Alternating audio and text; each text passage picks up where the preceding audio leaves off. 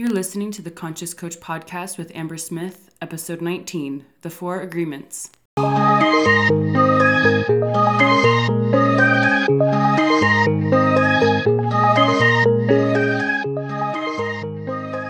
Hey, I'm Amber Smith. I'm a wife, a mom, an entrepreneur, and a coach. I spent the first 2 years of my coaching business using typical marketing strategies. I worked hard. I consistently produced content. I hustled. I took a lot of action. But my business didn't explode until I started applying the energetics of business. Understanding energy, spirituality, mindset, and wealth consciousness changed everything for me and my business. I stopped growing incrementally and started growing exponentially. This podcast is for coaches who want to develop their intuition, be co-creators in their life, expand their vision, create and feel abundance, and grow a deeper understanding of themselves so they can go deeper with their clients. I named this podcast the Conscious Coach Podcast because here we will elevate your conscious awareness, get you plugged into the energetics of coaching and business, and expand what you currently think is possible. Let's jump in. Hello. Welcome back to another episode of the Conscious Coach Podcast. I'm excited to be sharing one of my favorite books. It's called The 4 Agreements, and it is by Don Miguel Ruiz. And it's a Toltec traditional book, and I really love it. And I wanted to share some of the principles and the ways that it's changed my life. I've studied it a few times because it's very profound. And in the book, I highly recommend you read it, but I'm just going to share how it applies to my coaching business and my life. And hopefully it can give you some insight into how, because the whole point of the book is to become free. And I think about freedom a lot because as an entrepreneur, I feel like that's the number one value that entrepreneurs have. We want financial freedom. We want to work for ourselves. We want to feel emotionally free, especially the women that I tend to work with. We want to be free from who we used to be. We want to feel more emotional freedom in our life. And so this book really speaks to me in many ways, and I hope it does for you too, about how to create that, how to release ourselves from who we were so we can become who we want to be. And so I'm going to just dive right in. There's 4 agreements called the 4 Agreements. Shocker, huh? And the first agreement is to be impeccable with your word. And he said, I love the word impeccable. I feel like it's very straightforward and it speaks a lot to what he's talking about with your word. He talks about how powerful our word is and why we should take it more seriously than most people do. And I think as coaches, this is especially important with ourselves, right? Coaches go first. It's a very unique industry because we lead ourselves through something. We've done something with our life, whether that be fitness or finances or our relationships or our self-care or the way we process emotions, our business, anything, the way our body looks, anything. We walk ourselves through a process and we create results. And we do that by keeping our word to ourselves, right? We decide to create a new result. We take the action, we do the inner work required, achieve a result, and then we help other people do the same. That feels in integrity to me. And so one thing that we do with our clients is we start to help them keep their word to themselves, right? Our word is so powerful. And I'm sure you've done this work. Anything in personal development is really deciding the kind of life that you want to live and committing to it in your word first, right? This is a spiritual connection. This is a mental connection. This is something we do in our minds before we do it in our physical world, which is where our word comes in, right? Some people say our word is our wand, it's magic. And he talks about it being magic in the book. But I think what he's saying is that it's very powerful. And so to achieve freedom, becoming impeccable with your word is essential. And it's the first agreement because he's if you don't get this down, the rest of the agreements won't matter. And I tend to believe this because this is how I see a lot of people live in self, for sure. You say you're going to do something and then you back out and you break trust with yourself. And that breaking of trust it's really hard to expand. It's really hard to reach your next level of success when you continuously break your word with yourself. And I'll show you how this shows up in your business, right? Especially if you're struggling to hit the goals that you're setting for yourself. There's probably little areas of your life that you're breaking your word to yourself. Yeah, I'm going to work out tomorrow. Yeah, I'm going to do the dishes in 20 minutes. And then 20 minutes later just come by and, you're like not feeling it. And that's okay. Like, I don't want you to feel like I'm judging you, because I do this too. But the point is, the little things that you break your word on develop a pattern and a habit of you breaking your word, which means you're not impeccable with your word. So what does your word really mean? And I recognize this in myself, because I would say, yeah, I'm going to work out tomorrow. I'm going to start eating healthier tomorrow. I'm going to go live tomorrow, right? Like that was like a very famous one for me for a long time, until I realized I don't want to go live. And until I'm ready to, I'm not going to say I'm going to, right? Because I kept breaking my word to myself in little ways. Well, let's talk about big ways. Let's say you set the goal of, I'm going to make 20K this month. Well, what does your word really mean if you keep breaking it in little ways? And so this isn't just like semantics. This isn't just something that is like in the personal development world. I really think this is powerful. When you can learn to honor your word more than anything, your word becomes very, very powerful. So if you say you're going to do something and you lead yourself to do it, then when you say, okay, now I'm going to achieve this new goal, it has more weight. And I think that this is our personal work, is being really honest about what we are going to accomplish, what we're committed to doing, and then following through.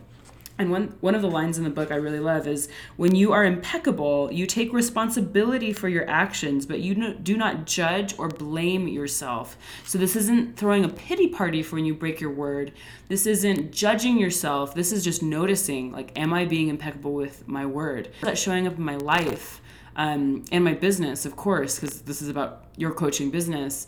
But something I think about a lot, is how the little things end up being big things. And developing a relationship with yourself, it really is between you and your word. What are you saying you're going to do, and what are you actually doing? And is it in alignment? So that's the first one. Let's jump into the second one, which is, don't take anything personally. I love this so much, because, especially as a coach, I think this is so important. When your clients succeed, it's not because of you. It's because of the work you did together, right? It's not because you showed up. It's because they did the work with you. What this also frees you from is when your clients don't get results, it's not because of you. Now, I'm all for being impeccable with your word and showing up the way you promised you would. But I think this particular agreement frees you from whatever criticism you might get, whatever comments you can get. You don't take anything personally. And he speaks to this a lot, that whatever people say, it really doesn't have anything to do with you. And I think when you're in a really good emotional place, this is true.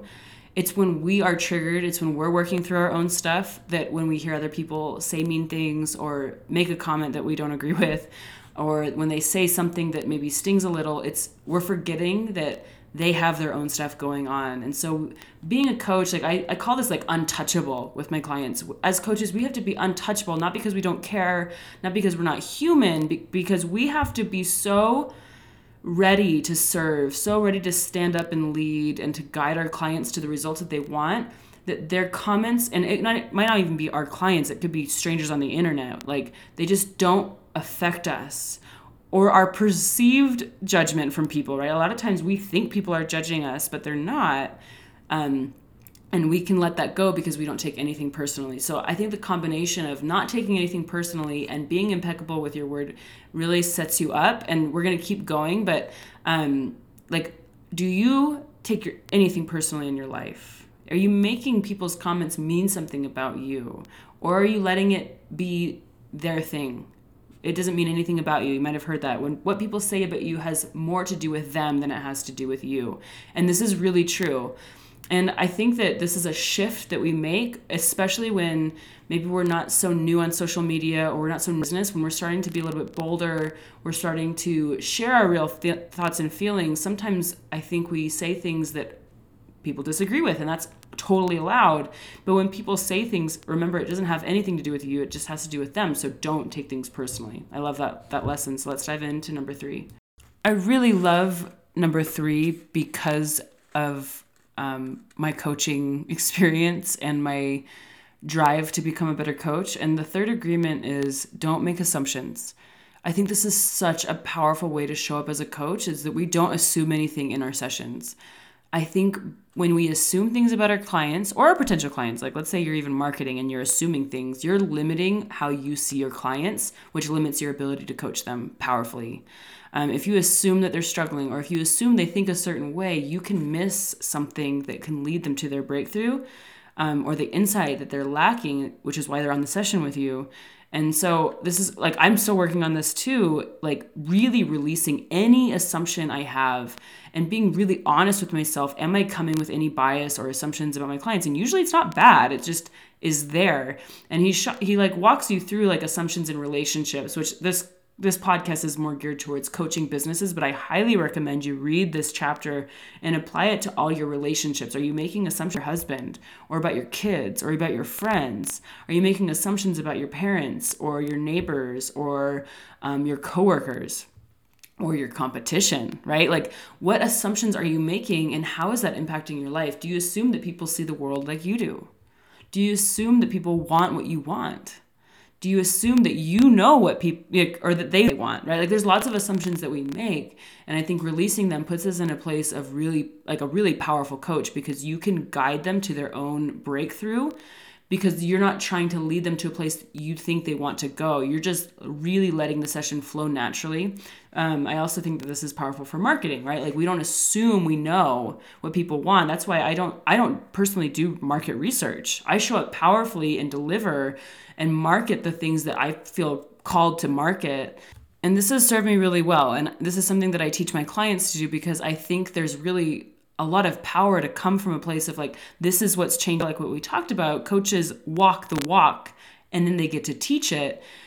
By walking the walk, you have insight and you don't have to do market research, because you know what people need and you show up powerfully when you sell from that place. Like, I know I can help you, and you align becoming an energetic match, which is something I teach inside Pro Coach, for what you want. That's what creates clients. And to do that, you release assumptions about all the people that you're trying to sell to. We assume, like, and this can show up in a lot of different ways. One of the most impactful ways I've seen this show up with people, especially in the beginning stages of their business, is that they make assumptions that people can't afford them. And when you do that, you don't sell hard, you don't believe in them, you miss the coaching that can be so valuable for them. I don't really teach hardcore objection overcoming, but I do think if you make an assumption before the consult or before you're DMing or before you're marketing, before you're talking to people about working with you, if you assume people can't hire you, you're not going to show up in your power as a coach. If you assume people can afford you, you're going to prove that true. So I love this agreement, because I think there's a lot of ways to take it as a coach. So don't make assumptions. That's number 3. Let's jump into number 4. I really love this agreement. It's always do your best. This is like one of my personal standards. I've always done my best. Now, we're not talking about perfection. We're talking about doing your best in the circumstance, in the sphere of life that you find yourself right now, right? If you're a beginning coach, you're not going to be able to have the resources, the savvy, the team, the money to do things that $1 million coach would do, right? And it's good to know that there's nothing wrong with you. It just means you're doing your best given what you have right now. And so this agreement is really about a commitment to me, like to always do my best given the circumstances and the resources that I have in the moment, or the time that I have, right? Like, I only work 12 hours a week because I have 3 little kids at home and I don't want to commit to more than that. So I'm doing my best with what I have. And I have future plans to, be more present or do more things in the future, but I want to do my best with what I have and what I've committed to with my family. And so for you, what does your best look like? And if you can do an honest, kind of like a gut punch, are you doing your best right now?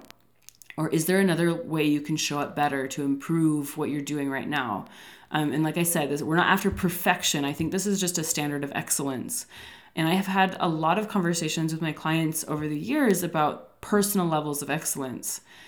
There's a lot of drama and a lot of pain that comes when we get obsessed with perfection. And that's not what I'm talking about.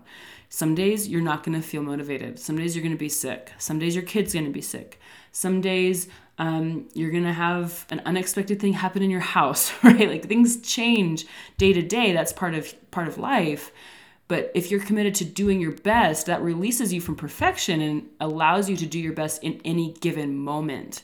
And I think as coaches, especially in this industry that's unregulated, we have a personal responsibility to rise to the occasion to make this an amazing industry. And there are people doing that. And I want to be one of them, to raise their personal standards so that it is excellent. They are doing their best and they raise the whole industry with them.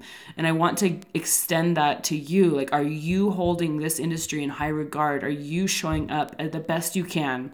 Are you being honest? Are you being excellent? Are you trying to improve over time? I think our best gets better over time if we're focused on this type of agreement, right? Which is always do your best. And that, I think that brings in a level of awareness. You have to be aware of your action and your performance in order to improve it. So just take a look, like even just right now, in the past week, what percentage of your time were you showing up your best? And I want you to do this with a lot of grace and compassion, not judgment. We're not judging ourselves here.